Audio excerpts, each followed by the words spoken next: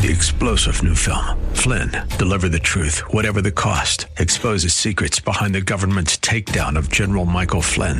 Flynn knew what the intel world had been up to. He ordered the first audit of the use of contractors. This set off alarm bells. He told the truth. He was the most dangerous person for Donald Trump to hire. They had to get rid of Flynn. Flynn, Deliver the Truth, Whatever the Cost. Available now. Watch it today. Go to salemnow.com. salemnow.com. And now back to Lifeline with Craig Roberts. What to say, what to say. That often is the challenge for a lot of believers as we are sharing our faith with others. Now, we know certainly that there's sort of a dualistic component when it comes to the whole matter of being a Christian. Certainly, we are to love the Lord our God with all our heart, mind, body, and soul, and our neighbor is ourself. And we are also to go and to share the good news of this gospel into all of the world. The Great Commandment and the Great Commission.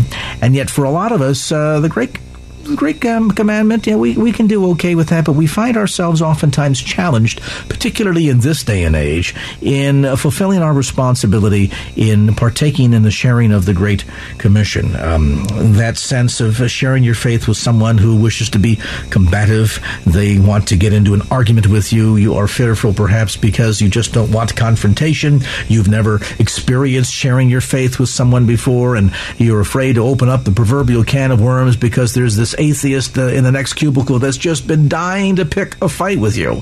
How do you go about sharing your faith under these circumstances, particularly in a region like the San Francisco Bay Area where we are wrought with paganism and atheism and doubt, and those that would feel as if anybody who believes in Christianity or the Jesus of the Bible must clearly be nuts?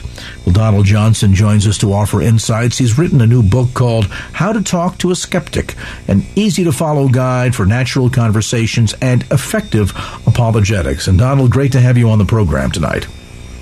Thanks for having me, Craig. I appreciate it. You come at this from a very rich educational background. I'll mention for the benefit of listeners, you have a BA in theology from San Jose Christian College, so you've been here in the Bay Area, an MA in Christian apologetics from Biola University, and an MA in theology from Franciscan University of Steubenville. So you've gone to some pretty well-known schools and received quite the deep education. Now, sharing this whole topic of apologetics, some Christians hear that and they kind of get put off and they go, that's for an expert. That is for somebody like Hank Hanegraaff or somebody like a Donald Johnson to engage in. I, as just the everyday average Christian, can't possibly be expected to engage a skeptic in some discourse of Christian apologetics, can I?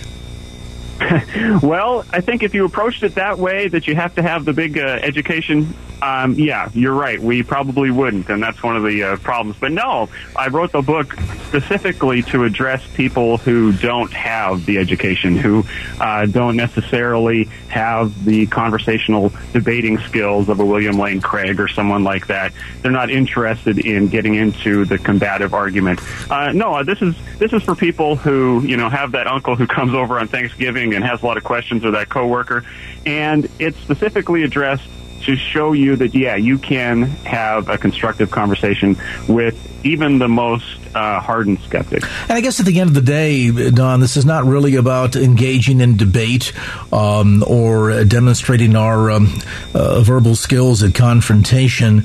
It really comes down to that core issue of being ready to give an answer for the hope that lies within, isn't it? Yeah, absolutely, Craig. That's exactly, when I think of apologetics, it's 1 Peter 3:15. It's the verse you just quoted. It's just having good questions and then the good answer, the understanding of the Jesus story that you can share with people, but doing it in a way that's not going to lead to a dead end. So what is it about us as Christians, particularly in this day and age, and you've spent a good time here in the San Francisco Bay Area, so you're fully aware of some of the intellectual prowess of our Bay Areans here who tend to celebrate paganism and atheism and love to engage in barbed debate with Christians and tear us down. Does some of this fear come out of a sense that, well, we're trying to avoid confrontation, confrontation. We're concerned we won't be able to articulately respond to their questions or their comments, and maybe a good dose of our own sense of anxieties in all of this. I just wonder how much of this goes to just the heart of a lot of believers today being biblically illiterate and finding themselves and feeling themselves unprepared to share their faith. Yeah, I think you're right. I think a lot of it is that we don't feel like we have those answers. But on the other hand, it's partially, I think, some mistakes that we make in approaching the skeptic that leads us into that defensive position. So, I mean, we're scared that we're not going to have the right answer. But I think in my approach, I've learned over the years, I mean, I used to be that guy. I used to be that guy who just liked to debate and always tried to have just the right answer and just the right comeback at the right time. And I learned over the years that doesn't actually usually end very well. You usually end up in a roadblock.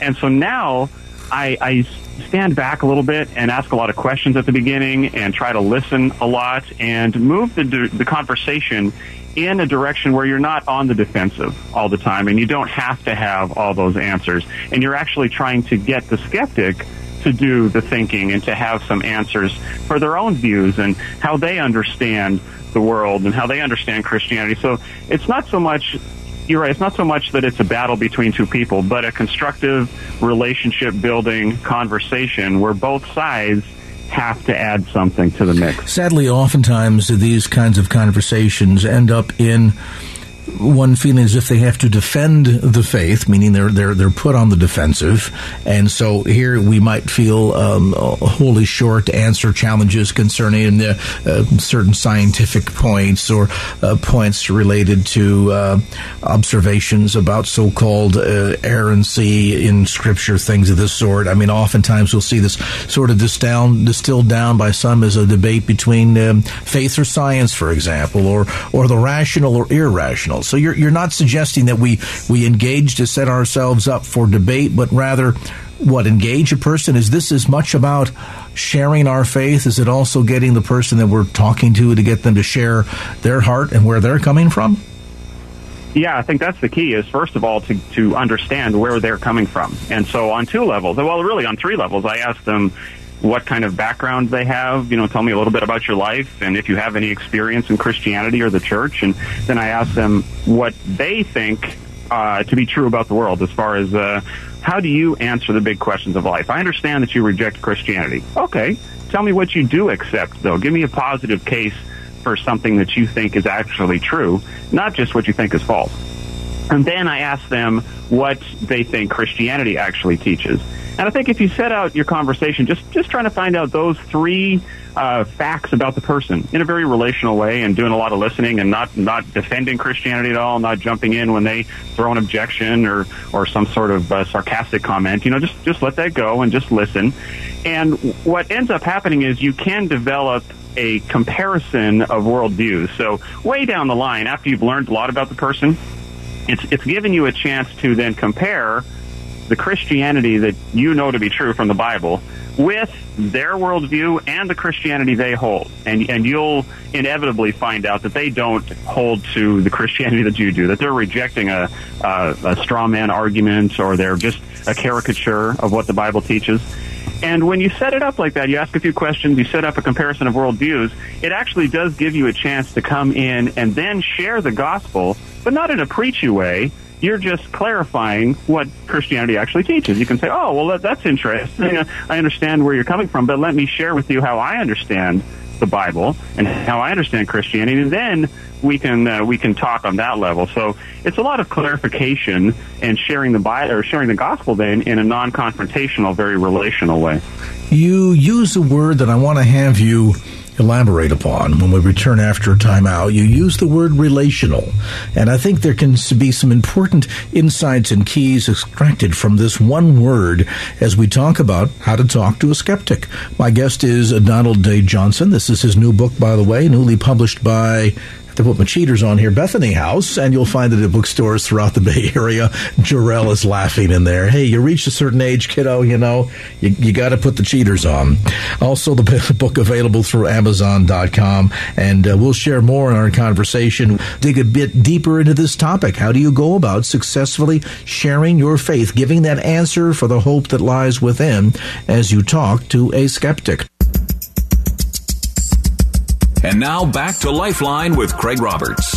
Author and Christian apologist Donald Johnson with us tonight to look at his new book, How to Talk to a Skeptic. Now, you used a word just before the break, Donald, that perhaps really brings this down into a core perspective that all of us need to keep in mind when we're sharing our faith with somebody else. You use the word relational or relationship. And at the end of the day, that's really what this is about, isn't it? I mean, we're engaging in a relationship with another person as we are sharing our faith, as we talk about what? Our relationship with Jesus Christ, in the hope of what? That someday they too will also enjoy a relationship with Jesus Christ. Makes it a lot less intimidating that way, if you put it in those terms, doesn't it?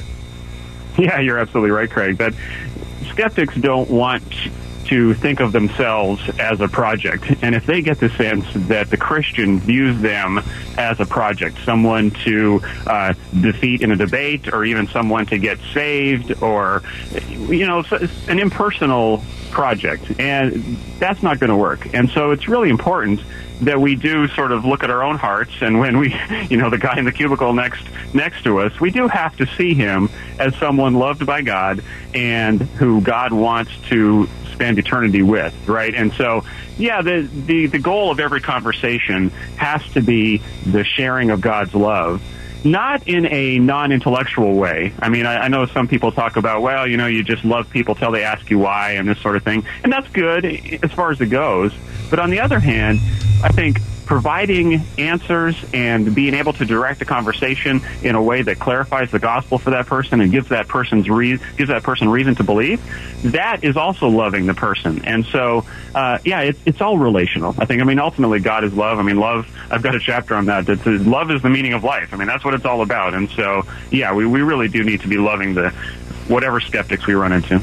It would be curious to see if a study has ever been done, and I would suspect that somebody like George Barna probably has this somewhere in his library of research, of how many people that we come across that may object to Christianity or put up major roadblocks to faith because they themselves come from a quote-unquote former religious background and maybe had some ill experience at a church somewhere, or just unfortunate religious experience that somehow has turned them off to their faith, and therefore they become a staunch defender of atheism or something of that sort.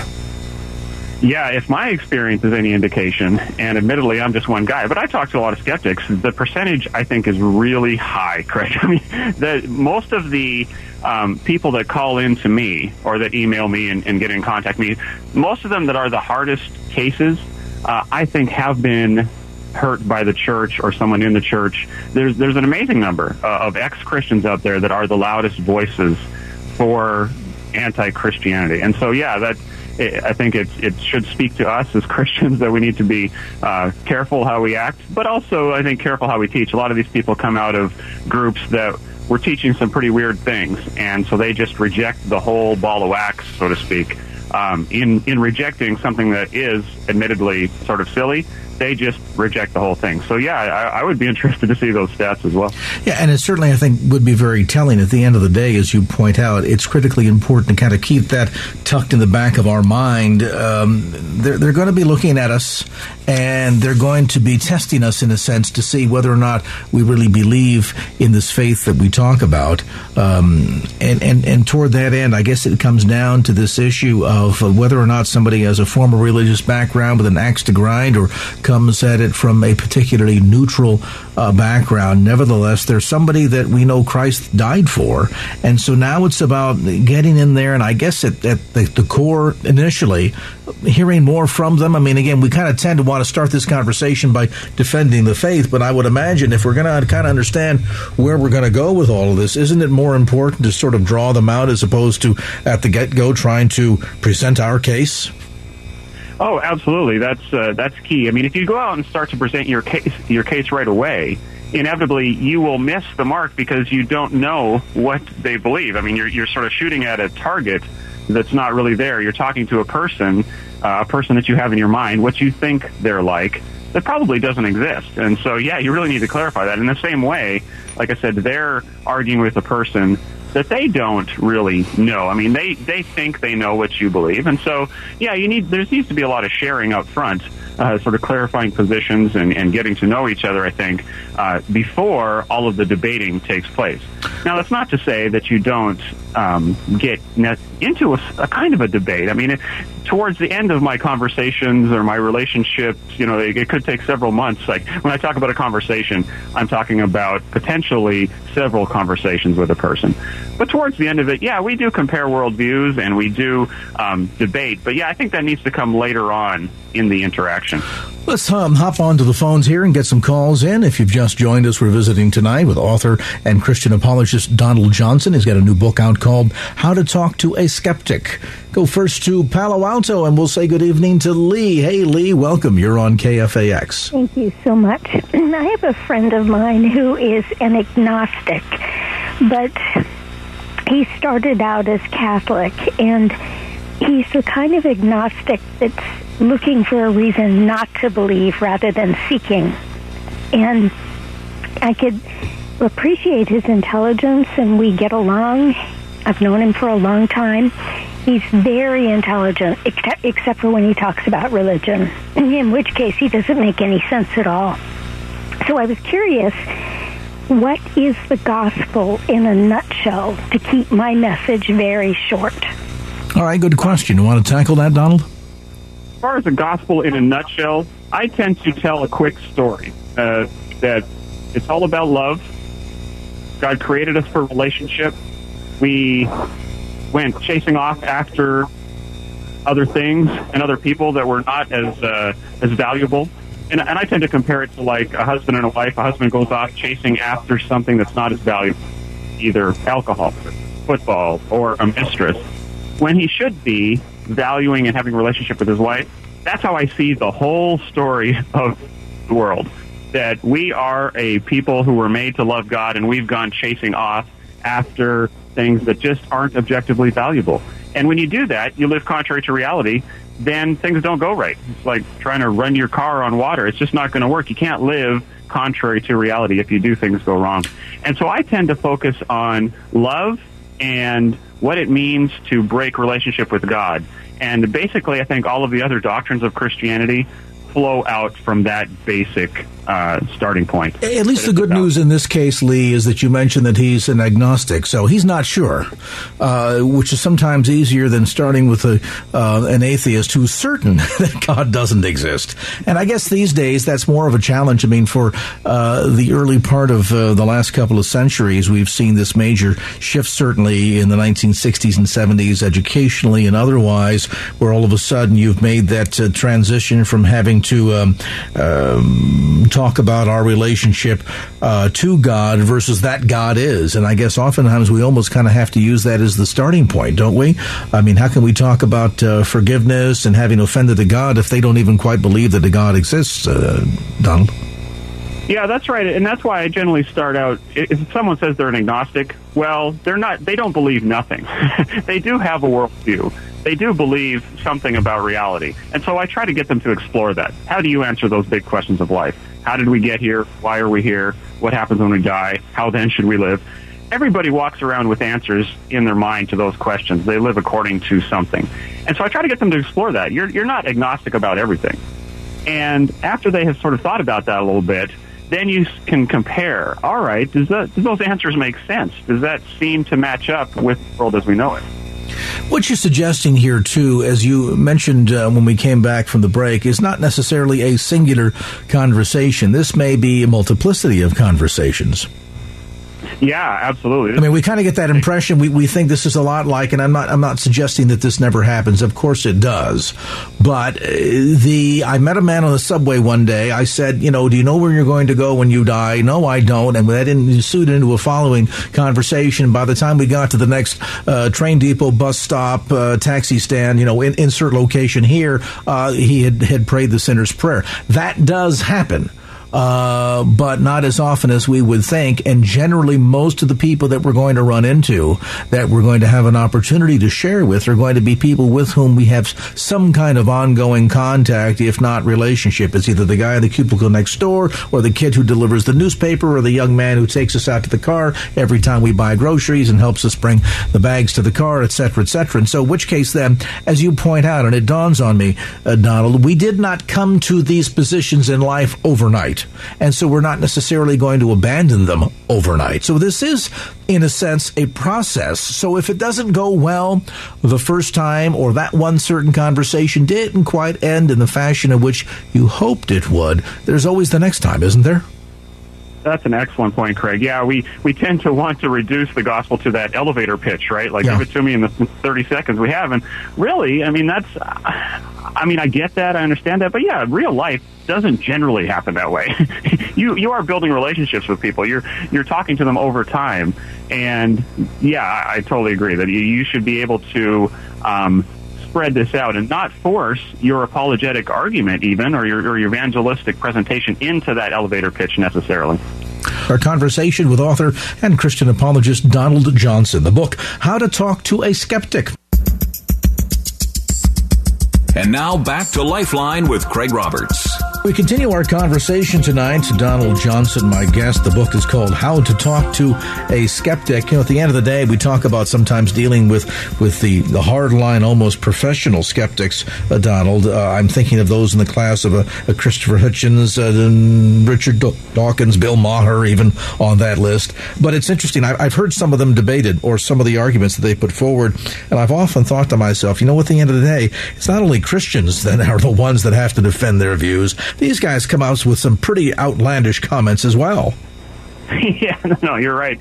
They not only do they have to defend their worldview, and you're right, I don't think they do a terribly good job of it. And often they're not asked to, which is interesting. Most of the time, if you notice how those guys debate, is they debate against Christianity. They're not usually asked to present a positive case for materialism or whatever it is they happen to hold. And that's one key, I think, to talking to either professional skeptics or the uncle or the guy next door in the cubicle, is that they should be asked to present their worldview, to think about it probably. I mean, a lot of times people haven't thought about it, and then defend that. And that's a real key to having a constructive conversation, I think, is that you have to think about what you believe in a positive way, not just be anti-Christian. And a lot of them are anti-Christian. We talked prior to the break with the previous caller about this whole issue of the agnostic out there. And I guess in this day and age, what with recent discoveries related to the so-called God particle, irreducible design, things like intelligent design, that there's more and more scientific information out there, too, that also lends credence to the so-called Genesis account. Does that also stand in our favor in terms of sharing our faith and making a case for the existence of God? Yeah, I think the evidence, wherever you find it, is always in the Christian's favor. Because if it's true, it's true. And Christianity happens to be true about all of the universe. So wherever we find truth, whether that's through scientific investigation or philosophy or psychology or wherever it is, that truth is, if it's accurate, if they're not just making stuff up or presenting false claims, obviously, but if it's accurate, it's going to line up with the Christian worldview.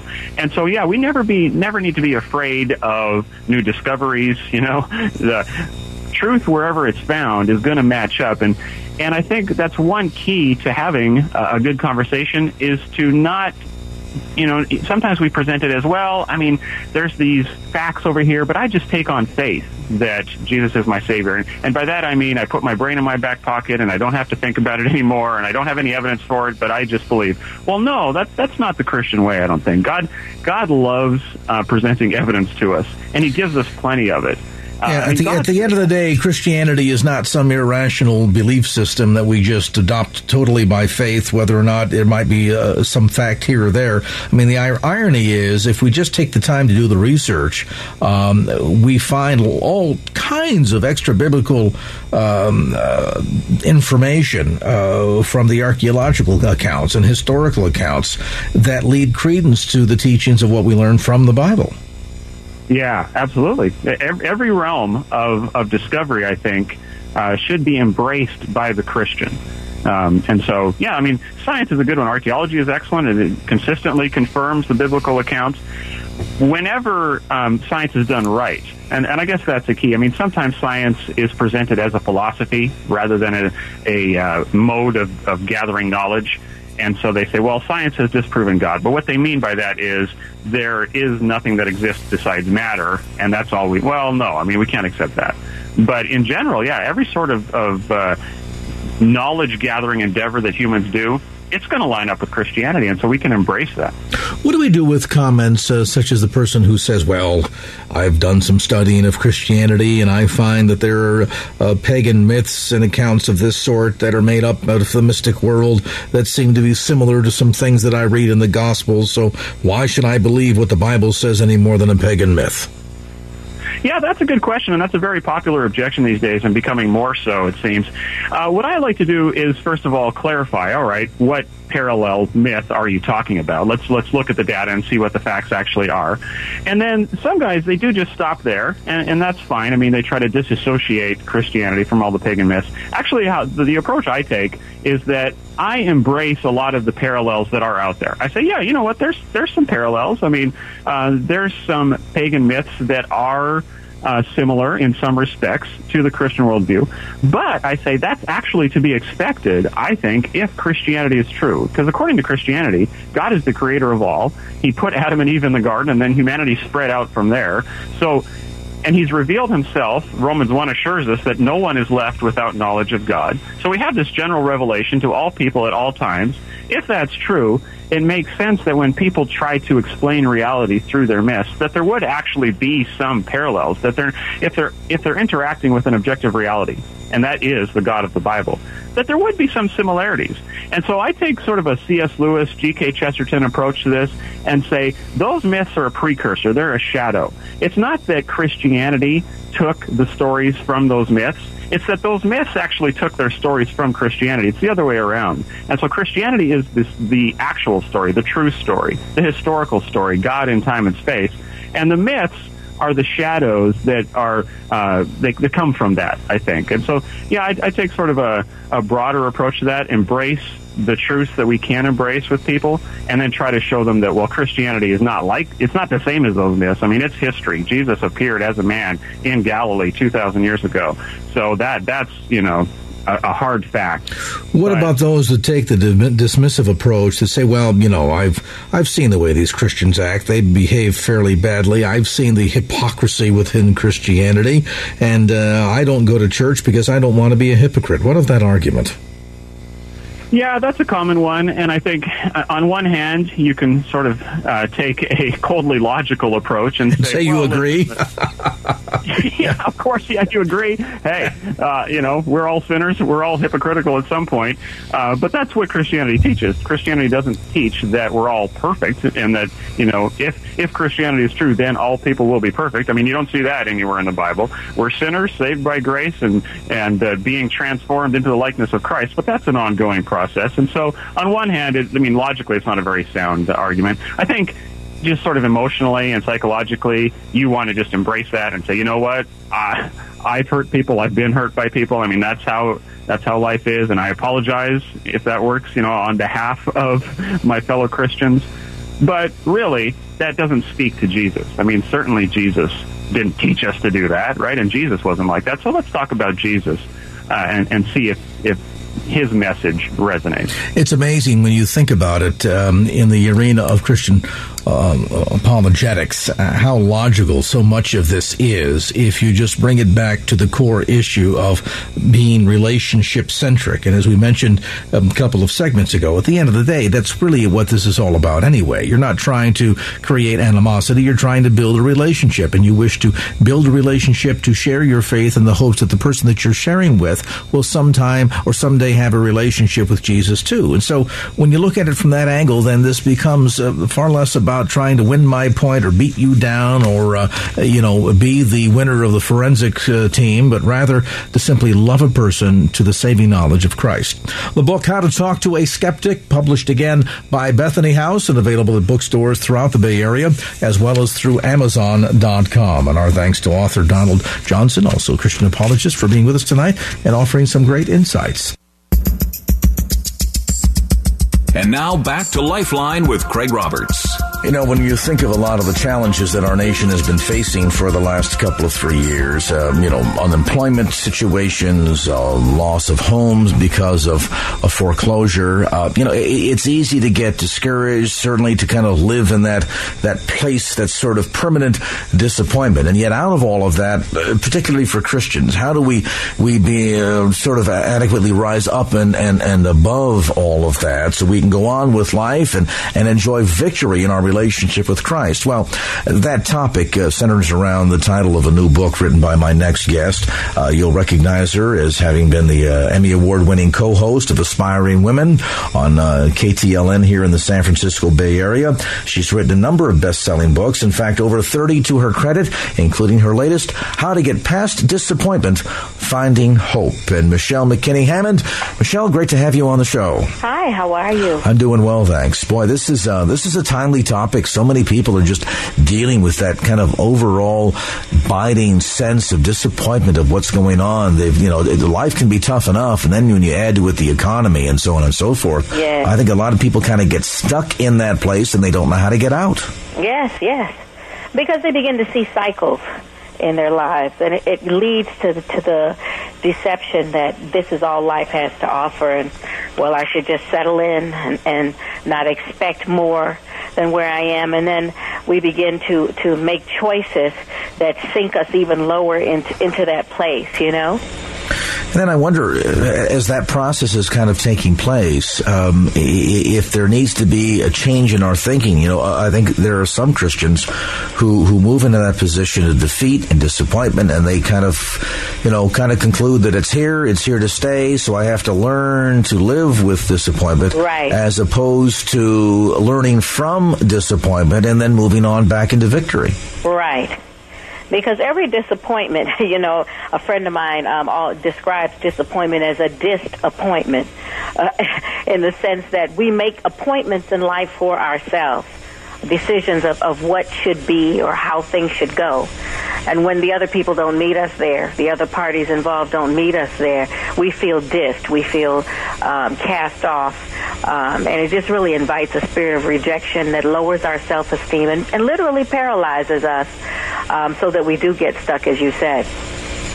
And a lot of it, I think, then comes down to misguided expectations. I mean, let's think for a moment about people. How often do we live in that position of disappointment because our son, our daughter, our husband, our wife, our parents did something or behaved in a fashion that disappointed us, and now all of a sudden we're kind of stuck in that defeat position? Yeah, it's true. And life is a greater thing than that, and so we really cannot base the conclusions that we make on life based on what people did or didn't do. It has to come from a deeper place. That's why I use the woman at the well as an example in this book, How to Get Past Disappointment, because she had been through a cycle of disappointments that led her to the conclusion that was all life had to offer for her. And the danger in that is that when we get so jaded by our disappointments, we can't recognize the blessing when it does present itself. And what's amazing about that story is that even as Jesus meets with her, he knows exactly what's going on. Oh, yeah. We I think sometimes think that we can kind of hide that. We try to mask those feelings instead of coming to the terms with them, or instead of dealing with the root cause of what is behind the disappointment. And sometimes the role that we play, because maybe we've gotten our eyes focused more on the person or the situation instead of keeping our eyes focused on Christ. And maybe as we're kind of trying to keep up fronts, keep up appearances, and yet Jesus fully knows what's going on, doesn't he? He does, and what I think is important for listeners to know is that despite your bad choices, your seeming failures, or even the contributions you think you've made to your life being the way you are, Jesus makes an appointment with all of us. I mean, Jesus went to that well to meet that woman on purpose. It was a purposeful decision to be there that day when she got there. And I think that he is just as purposeful with meeting us in those places of disappointment. He has an appointment to meet us there, to show us another way, to show us another wellspring, another area of fulfillment that will bring about what we've been thirsting for. I don't think that she even realized how deep her disappointment was until he started pushing her buttons and getting her to see that there was an option. You know, so many people that I talk to who are disappointed feel they don't have any other option. I was just talking to a friend of mine the other day on the phone, and another failed relationship, and she said, well, here I am alone again, and I don't think I'll ever have anyone. I said, well, maybe you don't have anyone today, but don't feel that because that person rejected you that you have no options. You have options. And as a matter of fact, we exercise those options every day. I mean, I always tell single people, you're alone because you want to be alone, because there are people that you decided that you did not want to have in your life. You know, so don't say that, you know, oh, you are the helpless person in this. No, you've had options that you chose not to exercise. So you are single by choice. How to Get Past Disappointment, Finding Hope, the title of her new book, newly published again by Harvest House and available through Amazon.com, as well as through Bay Area Christian bookstores and bookstores overall. Michelle, as we talk about sort of realigning our expectations, talk to me about the process of moving from fear to hope in the backdrop of dealing with circumstances, sometimes of our own creation, sometimes beyond our control. But nevertheless, how do we go about making that transition from fear to hope? Well, it really is taking our eyes off of what we consider the source to seeing the root of the issue, because the disappointments in our lives are really the fruit that emanate from a root. And I think that a lot of times we live on the surface and we only deal with what we see versus what we don't see. When we look at the conversation that took place between Jesus and the woman at the well, we find out that the issue was deeper than her desire to be loved by these men. It really was a great need for God. Almost a crying out in a sense. Yes. You know, she was trying to fill a void to the best of her ability with something that was natural, not knowing that what she needed was supernatural. And it's very interesting because there's a very subtle conversation that happens when she tells Jesus, you know, this water that you're talking about, I want it because I'm tired of being thirsty and I don't want to have to come back here again. And I think that a lot of us are that way. We're tired of longing, and we don't want to keep revisiting the same issue over and over again in our lives. And he says, I'll give it to you, you know, go and get your husband. And now we get down to the nitty-gritty of confessing where we really are. She says, I don't have a husband. Well, I mean, she probably had been saying she had a husband. She was living with the man, according to the scripture. And he says, you've told the truth. And he congratulates her on it. He says, you've done well to tell the truth. So we know that the word says that the truth is what makes us free. It gives us the tools we need to get beyond where we are. And so he congratulates her, he's very gracious with her, and says it's true that you don't have a husband. You've had 5, and the one you're with now is not yours. So what he was bringing up was, here's this cycle that you've had in your life, and you've had 6 men, and you're still thirsty. You know, what have we continued to do and still felt the same longing, the same disappointment, even though we thought we were applying solutions to our longings and desires? And I think that the light went on in her head, because even though she perceived him to be a prophet, the question that she asked him was not about the men. It wasn't about, will those relationships work out? It was, how could she get to God? Because obviously the men had never been enough. And I think that what God is saying to all of us in the middle of our disappointments is, look to me so that I can show you the source of fulfillment. Look to me so I can give you the wisdom to find a better way, to exercise different options in your life that bring about the victory that you desire. And you know, you put it so well, because so often this ends up being a product of having put our trust, our faith, our hope and desire on something other than the Lord Jesus Christ. Yes, most definitely.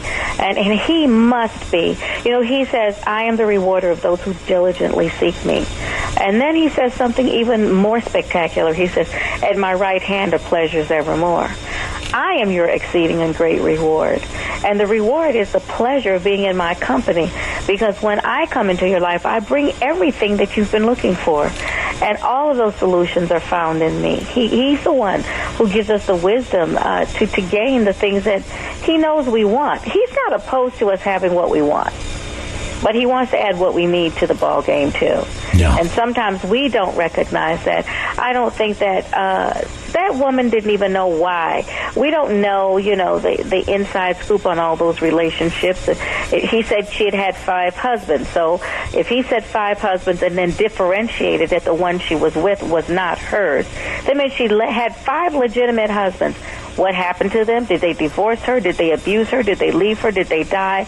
We do not know. But out of it came a vow, obviously, that she was not going to put herself in the position to be disappointed again, and she made a bad choice.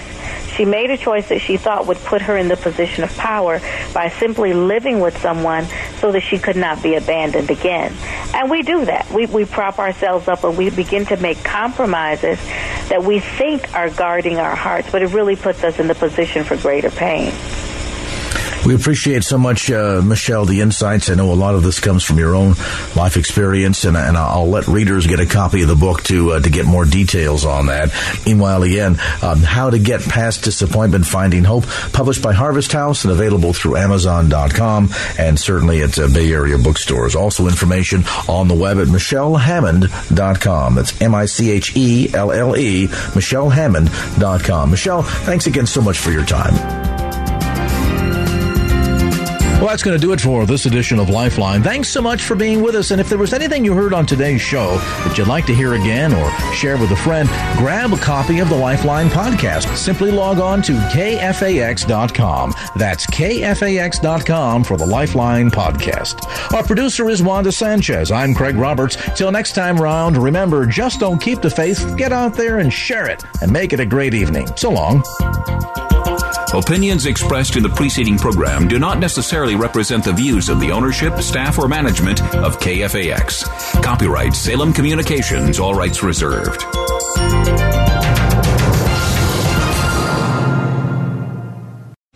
3-star General Michael J. Flynn, head of the Pentagon Intelligence Agency, knew all the government's dirty secrets. He was one of the most respected generals in the military. Flynn knew what the intel world had been up to. He understood its funding. He ordered the first audit of the use of contractors. This set off alarm bells. The explosive new documentary, Flynn, Deliver the Truth, Whatever the Cost, uncovers the facts behind this scandal. Flynn told the truth. He was the most dangerous person for Donald Trump to hire. I find out the worst enemy that I'm going to face in my life is right here in America. They took my assessment and they wanted me to change it. And I was like, I'm not changing it. They had to get rid of Flynn. With in-depth interviews, archival footage, and never-before-seen personal records of the man behind the headlines. I just felt like I was drowning. Flynn, Deliver the Truth, Whatever the Cost. Available now. Watch it today. Go to salemnow.com. salemnow.com.